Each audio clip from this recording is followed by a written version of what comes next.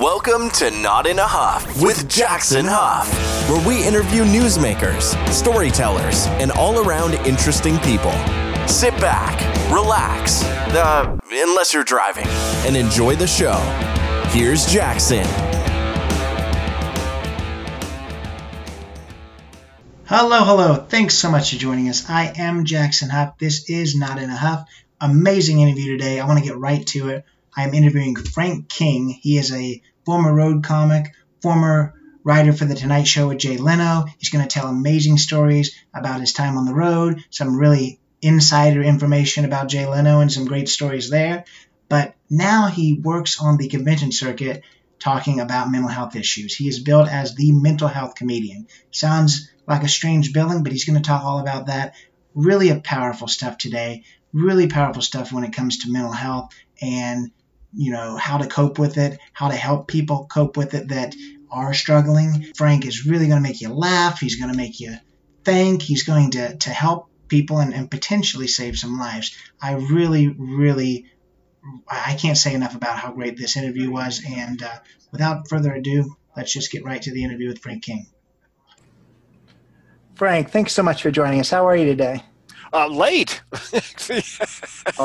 That's a whole nother story. How we both kind of got confused, but that's all right. It's like the old joke about we went to different high schools together. I was in one Zoom room, you're in the other. We're both wondering where in the heck is that jacket. That's all right. So yeah, let's just kind of get started. As far back as you want to go. How you started your comedy career. I guess how you rode your first bicycle. It's just kind of all up to you on how far back we want to go. Yeah, because people ask, were you born funny? Yeah, a funny thing happened on the way down the birth canal. I actually was born funny, into a funny family. My mom was funny, my dad, my sister was very funny. I told my first joke in fourth grade. Everybody laughed, including the teacher, who was laughing so hard she had to excuse herself to the teacher's lounge. And then high school did the talent show, 12th grade high school talent show. First person ever to do stand-up. It was 1975, kind of the beginning of the comedy club boom up until about 75, 6 or 7. There weren't many comedy clubs outside of New York or LA.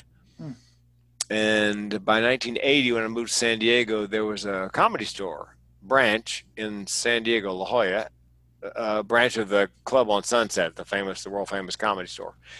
And I did open mic night, and that was the beginning of the end of my insurance career and my first marriage. And went in 85, day after Christmas, 85, went on the road, 2,629 nights in a row. Oh, wow. Yep, comedy club to comedy club with my lovely wife who came along for the ride. Worked with Foxworthy and Ron White and Seinfeld, Dennis Miller, Ellen DeGeneres, Paula Poundstone, Kevin Nealon, Adam Sandler, back when they were just comics. Then did a little radio, mid-90s, and then made the jump from the club circuit to the corporate comedy circuit, the after dinner, after lunch, rubber chicken circuit. Right. That lasted until the last recession, not a sentence I thought I would utter, the last recession. And speaking dropped off 80% overnight. We lost everything in Chapter 7 bankruptcy. And that's when I found out what the barrel of my gun tasted like. Spoiler alert, I didn't pull the trigger. A friend of mine saw me keynote. He never heard me say that before, and he came up afterwards. Hey, man, how come you didn't pull the trigger? I go, hey, man, could you try to sound a little less disappointed? Oh, goodness. Yeah. So at that point, I decided, because I'd always wanted to speak, I always wanted to make a living and a difference. When I sold insurance right out of college, I got to see all the great motivational guys like Zig Ziglar, Brian Tracy. I thought I could do that if I just had something to talk about. So I realized I could talk about suicide prevention. So my wife suggested TED Talk. So in 2014, I applied for my first TED Talk, got it, and was able to rebrand from funny speaker to speaker who's funny. And 2018, I decided that's all I'm going to do. I'm not going to do a networking speech or motivational speech or whatever. I'm just going to do suicide prevention. And then I picked a bunch of target markets, 4 or 5 occupations that have a high rate: dentist, doctor, construction, and dentist, and veterinarian. They all have a high rate of suicide, and they're trying to do something about it. And so I've been doing that since 2018. I've just been speaking on suicide prevention here and there. And since I have 5 TED Talks, my business coach said, I know you're coaching people on TED Talk for free, Frank, and that's got to stop. Yeah. You need a website, you need to charge. So it's a good thing, too, because now with COVID, not a lot of live events taking place. So there's not a lot of bookings. So, but the TEDx coaching I can do right here, by Zoom. So I've shifted all my marketing, still marketing for mental health speaking, but the majority of it's on, finding people who want to do a TED Talk and coaching them to do it. Right. And I think that's kind of the funny thing where when you offer certain things for free, it almost makes it not look legitimate. So once you start charging, then people are like, oh, well, this must be a serious thing. Yeah, and I charge a lot of money. So we know it's dead serious. And I offer, like an individual coaching. I call it my Till Death Do Us Part plan. Yeah. I coach you 1 hour a week, unlimited text and email until you get a TEDx talk or we die trying. Yeah. I'm your TEDx coach for life. Has anyone died trying? No. Well, as a matter of fact, everybody I've coached has gotten it within 3 to 6 months and 6 to 12 applications, except That's one awesome. person. I'm still working on her, and it's killing me. She hadn't gotten one yet. But yeah, it's, and I've got a group coaching class that I can do, but for some strange reason, people go, no, I want the individual coaching. I go, well, it's quite a bit more. That's what I want. Oh, okay, fine. Yeah, if you insist. I guess I don't know much about the TED Talk world and how that works. So, I mean, how do these people submit? I assume they have to have some kind of topic that would be of interest and then refining it, or how does that process work without charging me too much here? No, it won't cost you a dime. Let's see. It's got to be a topic you're passionate about. I had a young woman call me and say, I want to talk about customer service. Are you really passionate about customer service? Yeah. I mean, if you are, that's your thing. Sure. But yeah, it's got to be something. And what they're looking for is your personal story, what you learned, and then what are you going to teach the audience from what you learned? They always ask, what's your idea? And they say, give me 1 or 2 sentences, or give me a 10-word elevator pitch, or give me a title, subtitle.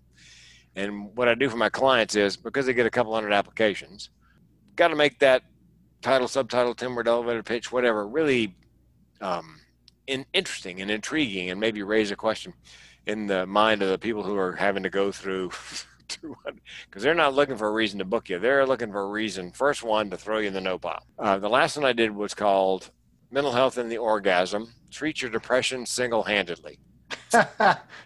And the title and subtitle and the idea was good enough that they called me and said, you don't have to audition. Normally you audition, you're on. So that's what I do for my clients is I try to help them make it creative and interesting enough that whoever's looking at it has to read further into it to find out what it's all about. Yeah, so I know you mentioned a few of yours, but you've done, it was 5 TED Talks, is that right? Been picked 7 times. 2 of them I couldn't make because I had a conflict with a paid booking. But yeah, I've put 5. I've recorded 5. Yeah, that's awesome. So what you've gave us a few names. What are the names of the other ones? And I assume that most of them do cover the mental health area. You're kind of titled the mental health comedian, which I want to go into a little bit more, which is definitely a kind of an interesting thing. You're all into play on words. I would say that's almost a play on words. Yeah. And it is the elephant in the room when I speak. I always address that first. But the first one was called Starting the Conversation on Suicide. It's actually called A Matter of Laugh or Death, LAUGH. But the premise is starting the conversation on suicide, because I realized when I was preparing for it, even though one person dies by suicide every 11 minutes in the U.S., hardly anybody talks about it.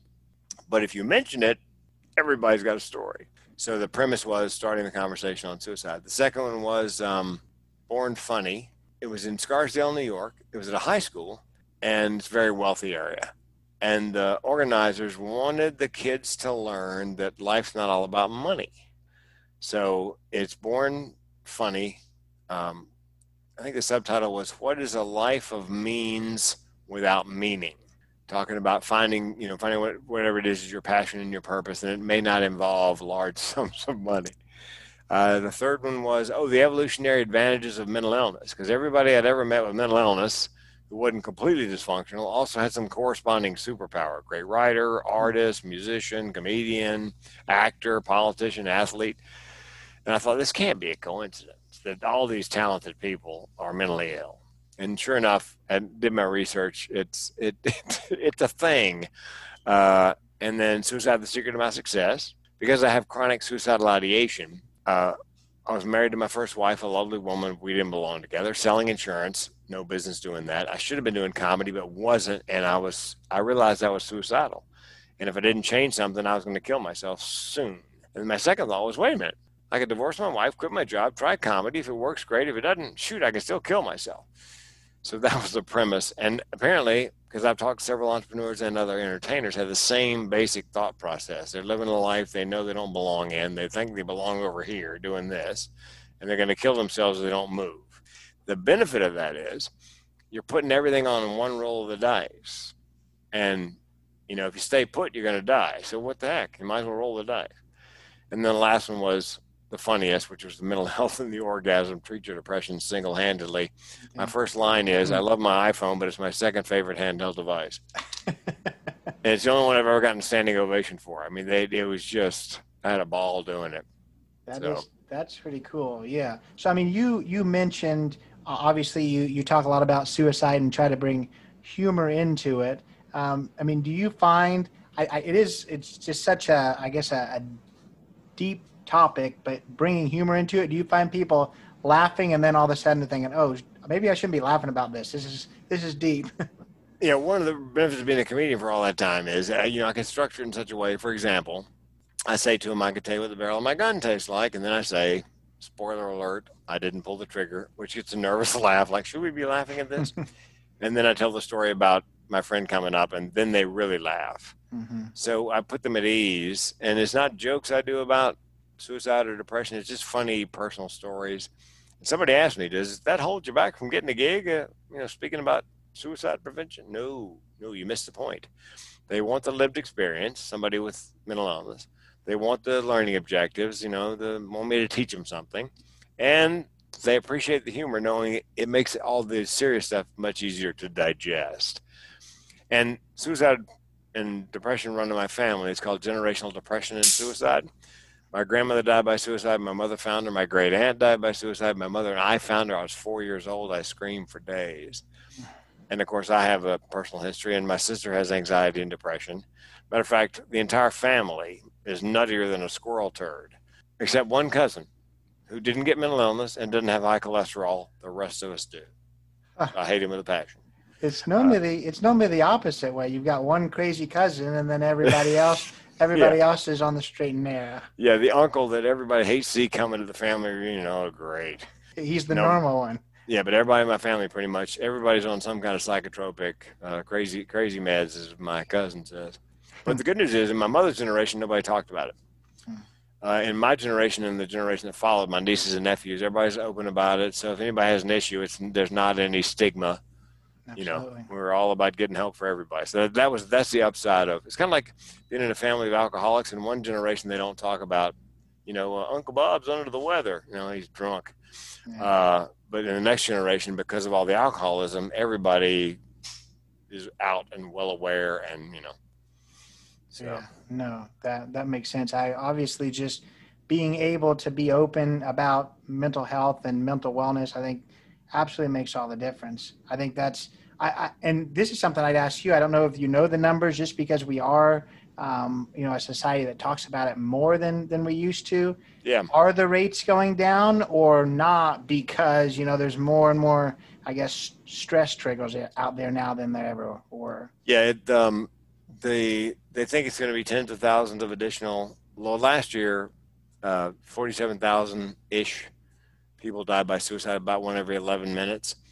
And they're figuring there's going to be tens of thousands more deaths by suicide. They call them deaths of despair, you know, evictions, foreclosures. The problem is, it's not really the mentally ill that I'm worried about, because those of us who are mentally ill and are high functioning and, you know, it's well managed, we've got a self-care plan. We have techniques to get us out of bed in the morning in an uncertain world, because every day is uncertain. It's the people who are working from home and they, you know, they don't know when they're going back, and they don't know if the flu season is going to run into the, you know, the pandemic, the COVID season. And so it's called situational depression. It's all based on the situation we're in now. And some of these folks, I imagine, have never felt this way, and they may not be sure what the heck's wrong with me, because if they've never had clinical depression, then they may not recognize that's what it. A friend of mine called me, and he goes, "You in the mental health business, right?" I go, "Yeah, I'm not a clinician, but yeah, I'm in the mental health business." You got to tell me that I've got this thing, this condition, and there's got to be a name for it in the mental health business. Okay, well, give me the symptoms. Well, he said, eat too much, then I can't eat. I sleep too much, then I can't sleep. When I do sleep, I don't want to get out of bed. I can barely drag myself to take a shower and run a load of wash. And is there a name for that? Mental health name? I go, yeah, it's Wednesday. Because that's welcome to my world, dude. Yeah. You're depressed. What? Yes. Yeah. And I tell people, look, it's situational. It's going to pass. I would have a mental health telemedicine appointment. Call your company, HR, say, do we have any benefits? Find out what they are, and then do a telehealth mental health evaluation to find out if that's what it is. And then if medication's in order, it's not a life sentence. Just take the medication until this thing passes, and then taper off, and you'll be fine. But they're just not equipped for that sort of situation. Whereas those of us who are crazy, it's just another day. Yeah, that's not something I've thought about. The people who do struggle with this, they have for a long time. They know how to manage and how to deal with it. Those who are dealing with all the stresses of COVID now, and they don't know how to manage those type of things. Those are probably the ones that people are worried about. And then the closeness that everybody's in the same house. Nobody's going anywhere. The kids are there. The spouse is there. Are the kids going back to school? Are they not going back to school? Is it going to be online teaching? So there's that uncertainty and then is their job going to be there when this is over? I think one of the smartest things Google did was they said, look, to about 40% of their people, you guys are not coming back into the building until June 1, which I thought was brilliant because that way they can kind of settle in. They got a target date, and so they know they're going to be home until then, so they can. The thing that people, if you go to work every day, you've got a routine. 8 to 5, but all of a sudden you're working at home, so the routine is gone. They interviewed a guy who was in the space station for a year, pretty much by himself, unless they were coming up to bring him groceries. And they asked him, how in the world do you survive that kind of social isolation? He goes, well, bottom line, one word, routine. He said you got to go to bed same time, get up same time, plan your meals about the same time. Your exercise, your meditation, your recreation time, whether it's Netflix or whatever. And he said that's the key, is having that schedule. And so, because people are used to getting up a certain hour because they got to commute to work, they got to be in the car by a certain time, and now the commutes from the bedroom to the living room, probably not going to be traffic on the way. Yeah. And so there's no routine of any kind. So you really need people with mental illness often established. I go to bed roughly the same time, get up the same time. I eat meals about the same time. I meditate following a meal every day. I exercise first thing after I get my shower and whatever in the morning. It's comforting. You have to control the things you can control. That's basically what it is. And let the rest of it go, because all that stuff's way above my pay grade. I can't control any of it. The routine thing, that makes sense. I worked from home for several months, and it made all the difference once I just started. Rather than getting out of bed, going to my computer and starting to work, to shower, put your regular work clothes on, maybe not regular work clothes, maybe jeans, but at least get dressed, and all that just kind of helped. You didn't just feel like you were just kind of stuck where you were. You felt like you were actually at work at that point. Well, and part of the problem for people at home is, like I said, the computer's right there. And normally we'd be doing something recreational on you, playing, Call of Duty or whatever or whatever you do. But it all of a sudden became your workstation. And a lot of people never turn the things off. And so it's always there, always on. If it wasn't on your smartphone next to the bed, again, you're doing work at odd hours. So much better to, like I said, get up, shower, shave, just as if you're going to work, and then pick a time, sit down, work, and then, of course, with a family and kids, so I recommend that you sit down with the fam, and you work out a schedule with everybody. You know, a time for the kids to study, a time for kids to recreate, you know, a time for everybody to go to bed, to get up. So the entire household has a schedule, you know, and on Mondays, we're all going to town. We're going to do our shopping, hit the Walgreens, fill up the car with gas. Everybody got their mask. Okay, let's go. All right. So you mentioned routine, and we can kind of transition back to comedy routines and monologues and stuff. I noticed on, I guess, your bio that you had written for some late night shows. Is that right? Yeah, I did. I wrote for Dennis Miller a little bit on his CNBC show because a friend of mine was on staff. Mm-hmm. I wrote for Leno for about 20 years. Oh, wow. When he started, he was the permanent guest host for Johnny Carson. Right. And Carson would pull up on a Friday and go, I'm not working next week. And so Mondays was Best of Carson, a rerun. But that meant 4 nights for Jay. And Jay had to have 18 jokes a night, 4 nights in a row, you know, coming up this week. So he started hiring road comics under contract, like contract labor, to pump in. Back then it was fax. There were fax writers. We would pump in 12, 2 dozen jokes a day on current events. And I'd get on a couple of jokes a week in the monologue. And then when he got the show for real, they cut a lot of the contract labor loose, but I got the fax number again. So I continued with him until he left the show, you know, how many every years later. So it worked out to about 20 years that I was writing jokes for him.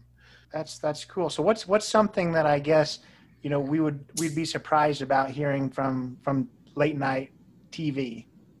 Leno had an amazing work ethic. He went to community college, I believe, to study auto mechanics because, you know, he loves cars. All right. And he showed up after community college at the Rolls-Royce dealership and said he wanted to come to work working on cars. Well, I didn't know this, but you just don't they just don't hire mechanics off the street to work on a Rolls-Royce. Huh. They sent him to England for training. And so the manager of the dealership chuckled, says, you know, I really do appreciate your work ethic, but it's a different process, you know. And so Jay noticed that everybody who worked there in the service was wearing this blue jumpsuit. He buys the identical jumpsuit, gets him a lunchbox. And so in the morning, I don't know if this probably happens all over the world, in the service area, they roll back a big fence. Mm-hmm. And so Jay walks in wearing the jumpsuit, lunchbox with everybody else, like he owns the place. And so he starts, you know, the guys start to work. And so Jay piddles around for a little while. And then he starts walking by the service bays, one at a time, until he hears somebody under the hood of a Rolls cursing, banging around and cursing. So he goes into that bay and he says to the guy who's under the hood, hey, man, the service manager sent me in here to help you. And he goes, oh, thank God, I could certainly use the help. So he and Jay are under the hood of this thing till lunchtime. And Jay said he can hear the service manager and the dealership manager coming across the lot, and they're saying to each other, no, you hired him. I didn't hire him. You hired him. They get to the service bay, and the other mechanic pulls his head out from under the hood and goes, I don't care who hires him, but somebody should. The kid is good. Whoa. And that's how Leno got his first job without having to go to England and learn how to work on Rolls Royces. That's something. That's a story for sure. Cool. His favorite road story, the one at least that he said when I was in his presence, was his favorite. Memphis, Tennessee, back in the day when we were doing road comedy, they would have comedy at places that you probably shouldn't have had comedy. Jay pulls up to this strip club in Memphis. It's called the Mine Shaft. And so he goes up to where you buy you pay your money to go inside. And he says to the woman behind the plexiglass, so what's it cost to get in? She goes, it's $5 to get in, or it's $10 if you want a miner's hat. You know, one of those hard hats with a flashlight on the front? Uh-huh. And Jay says, well, I'm the comic, so I don't think I have to pay. So he goes inside, and it's pitch black dark. Uh-huh. And except there are guys sitting there, and the way they look at the strippers is they lift their head up with their miner's cap on, and the flashlight illuminates the stripper. Oh. So he's having to tell jokes from one of those stages while the women are stripping. And he said he knew his joke was good when the helmets would all of a sudden turn his way and bob up and down when they were laughing and turn back. Well, at least he got their attention for a second. Yeah, I mean, if you can distract them from naked women, you've done something. I think that's probably a thing for sure. Yeah, he was. He was at a college agent for a while who was a comedian at one time, part of a comedy team, and they were doing colleges, and his partner broke his leg, so they couldn't do a college in Pennsylvania. And he knew Leno. It was like springtime, weather's good. Leno was in Boston, I think, and called up Jay and asked him would he work the college for him. You know, it's going to be a really nice weekend. You could ride your bike down. So Leno, yeah, it's okay, I'll drive down. So Leno got on his bike, drove down to this college, and did the gig, and went back home. And my agent Joey called him and said, Jay, how'd the college thing go? They only had 8 kids show up, so I didn't take the check. Jay, you're not being paid by the head. You're being paid to show up. I just felt bad about it. Yeah. So, and Leno he's famous for his amazing memory. So, okay, that's in the mid 70s. Okay, fast forward to late 80s. My college agent Joey, who'd hired Leno to go in and do that college, got an envelope in the mail, and Jay had just signed a deal with Doritos to be their spokesperson, and he'd gotten $1 million check. So Joey opens the envelope, and in the envelope is a photocopy of a check from Doritos made out to Jay Leno for $1 million with a little Post-it note on it that says, "Hey Joey, I cashed this one." I mean, it's like 10 or 15 years later. He was just an amazing memory and does stuff like that. You know, anyway, really nice guy, and obviously hardworking. And he got the Tonight Show when Letterman was up for it. And the reason they say that is because when Leno would go to a town to perform, he came to Raleigh, where I was living, a number of times. And when he would go to, say, Raleigh, North Carolina, he would visit the NBC affiliate and ask them, is there anything I can do for you? Record some promo for you?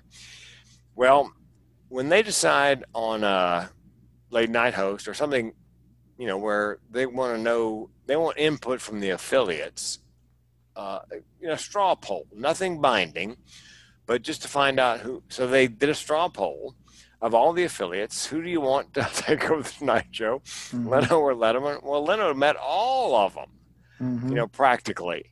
So who's going to get hands down? They chose Leno because, mm-hmm. and that's how he ended up getting, they took him seriously, and that's how he ended up getting the show. So, well, I mean, I guess my other questions are just back to, the mental health side of things. Sure. So one of my other questions would be, you mentioned that you do a lot of conferences, or at least you used to, in the healthcare field. Yeah. Because that is one area that, suicide is a little bit more prevalent. So why do you think that is? Do you think it is because, just the stresses of that profession, or something else? Yeah, this one physician a day before the pandemic died by suicide. So actually it was 400 a year, roughly. The stress and strain. And, I've talked to a goodly number of doctors. It's not the stress of patient care so much as it is the electronic medical records. I don't know if you've been to the doctor recently, but they don't really make eye contact anymore. They're staring at a computer, entering all the information about what medication you taking, and then so that's a stressor, and because the medical community, hospitals and so forth, medical schools, they tend not to want to deal with physician suicide. You often hear from a hospital where a physician who was not dying by natural causes at an old age, they'll say something like, he died suddenly. What they don't say is he died suddenly by suicide. They tend to play down, cover up, because no hospital or medical school wants to lead the league in physician suicides or physician student suicides. So I think that's part of the problem, is they're resisting. I mean, it's doctors are in the, it's construction, mining, excavation, fishing, farming, forestry, dentists, veterinarians, and doctors. So those 3 white-collar occupations are in the top 10. So, yeah, I think part of the problem is that there's a stigma surrounding depression, thoughts of suicide. And, these are caregivers. They're supposed to take care of us. We're not supposed to take care of them. Yeah. So what do you think, obviously I would assume that it's just talk more about it, but how do you think that we do reduce that stigma towards mental health? It's starting the conversation. It's what I discovered when I was preparing for that TED Talk. Maybe I told you, was it even though one person dies by suicide every 11 minutes in the U.S., hardly anybody talks about it unless you bring it up. And then, by God, everybody's got a story. So my job really is to come in and start the conversation and give people permission to give voice to their feelings and experiences surrounding these issues. I did at Lackland Air Force Base, and they broke for lunch after I got done. And somebody had come out of the lunchroom and said, Frank, you're not going to believe this. Every table I passed, they were all talking about mental health, mental illness, friends, family, themselves. So apparently it worked to start the conversation. Well, the commander of the base had actually lost an airman. She was going to court-martial the airman, and the airman came to her the night before the court-martial and said, please dismiss the court-martial. She said, I can't. And so the next morning, the airman didn't show. They found the airman had died by suicide. So she's carrying that around. So that's why she had me come in, because she did not want that to happen again. Right. Yeah. I mean, I definitely understand that it's hard for people to talk about it. I mean, just preparing for this podcast, obviously you go all around the country talking about suicide, but I still was thinking, how exactly am I going to talk about this? So yeah, I mean, I can see how it's just hard for people to bring it up in daily life, or when it's needed to be brought up, when, it's hard to even bring it up to somebody who that's their role, that's their position, that's their job. And part of that, Jackson, is that you don't want to say the wrong thing, so they don't say anything. They don't know what to say, so they don't want to say anything. They don't want to ask if you're suicidal because they're afraid what the answer might be. Then you're on the hook. So there's all that going on. And my goal, because people ask me, what's your goal with all this? My goal is to make talking about depression, thoughts, suicide, mental illness as easy as talking about the weather or sports. Right. So it's not frightening. It's everybody's out about it. And because I think if we were allowed to talk more openly about it, you'd have fewer suicides. So what would you, for people who are out there listening to this, maybe struggling with, mental health illness, mental health wellness, or, suicidal thoughts, what advice would you give them, or what would you say to them? Well, number one, I would get evaluated to find out if it's, if to find out exactly what they believe you have, whether it's depression or schizoaffective or bipolar.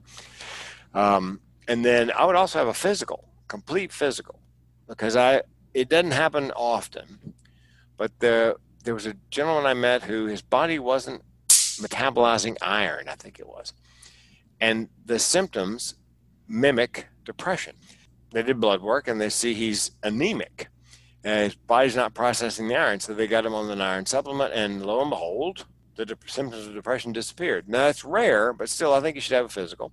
Mm-hmm. And then let's say you work for a company and you're at home and you're depressed because of the uncertainty in the world, contact HR, find out, the EAP, the Employee Assistance Program, find out what the mental health benefits are, and maybe do a telemedicine interview with a mental health professional to see, are these symptoms, is this depression? Because a lot of neurotypical people, are situationally depressed because of the uncertainty and all. So, and then if you turn out you do have depression, then I would say, short-term use of antidepressants. And if I'm going to do that, I'd recommend you get the cheek swab DNA test they have now for antidepressants and all sorts of psychotropics. What they do is they take your DNA and they try to match it to the one or two antidepressants that work best with your metabolism. So you don't have to experiment, go on, taper off. If you have someone you love who you believe is depressed or having thoughts of suicide, this is what I teach. Signs of depression. Have difficulty getting up in the morning, rally in the afternoon. Let their personal hygiene go. That's something you could tell over Zoom. There's COVID casual, and then there's depressed. Haven't shaved, hair's not clean, clothes look a little. But yeah, so you could tell that on Zoom.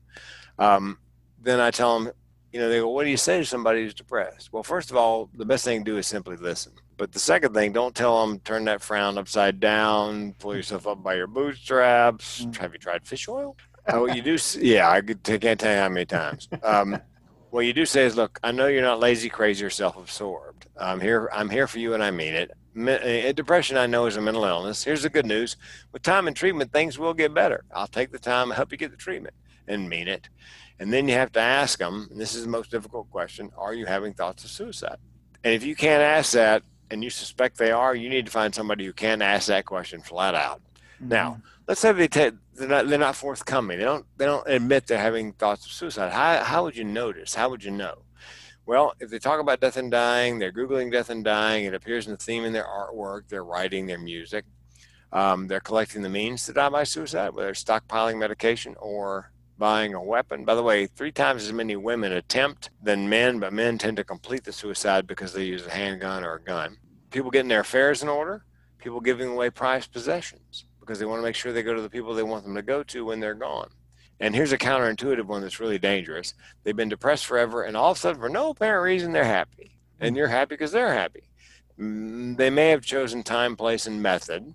That's why they're happy. Because suicide isn't so much about wanting to die as it is wanting to kill the pain. So let's say somebody is upfront with you about it and says, yeah, I'm having thoughts of suicide. Then you say, well, do you have a plan?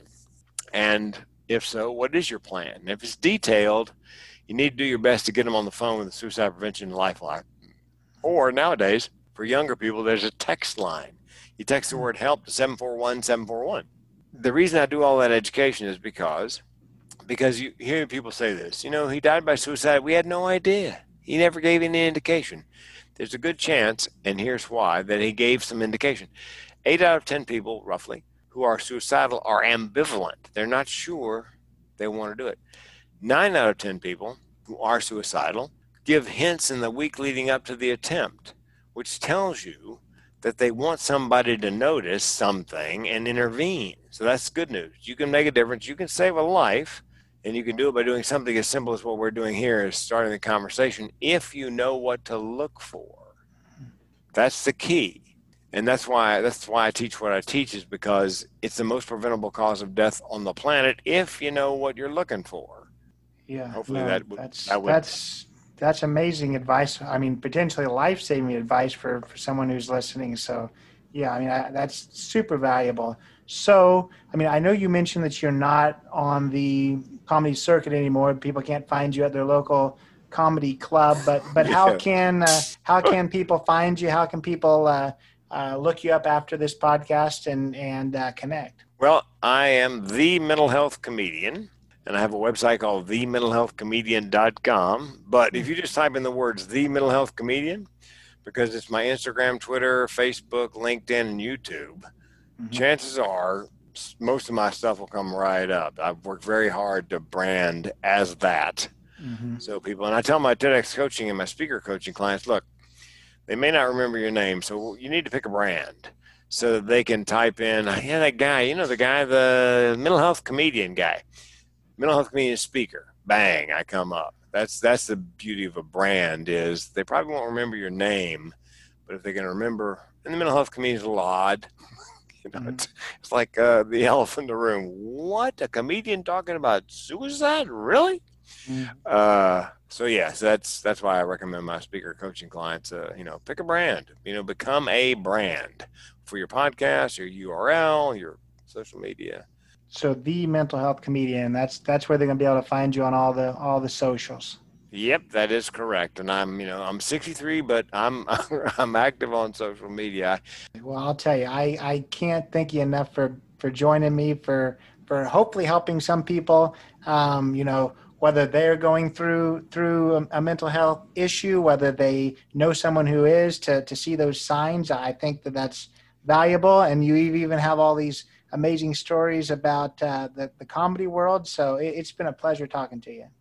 And that was my interview with Frank King. An absolutely amazing guy. I can't thank him enough for being here. Extremely funny, extremely powerful words. I hope those who listened in learned something, whether you are experiencing mental health wellness issues, whether you are supporting someone who is. I think he has a lot to offer, and somebody whose advice we all should take very seriously. Without saying much more, thanks so much for being here. Please do subscribe and take it away, Chris. This has been Not in a Huff with Jackson Huff. Thank you for listening. Be sure to join us next time, where we will interview another amazing guest who is sure to make you laugh or make you think. Or hey, maybe even both. But until then, keep being awesome.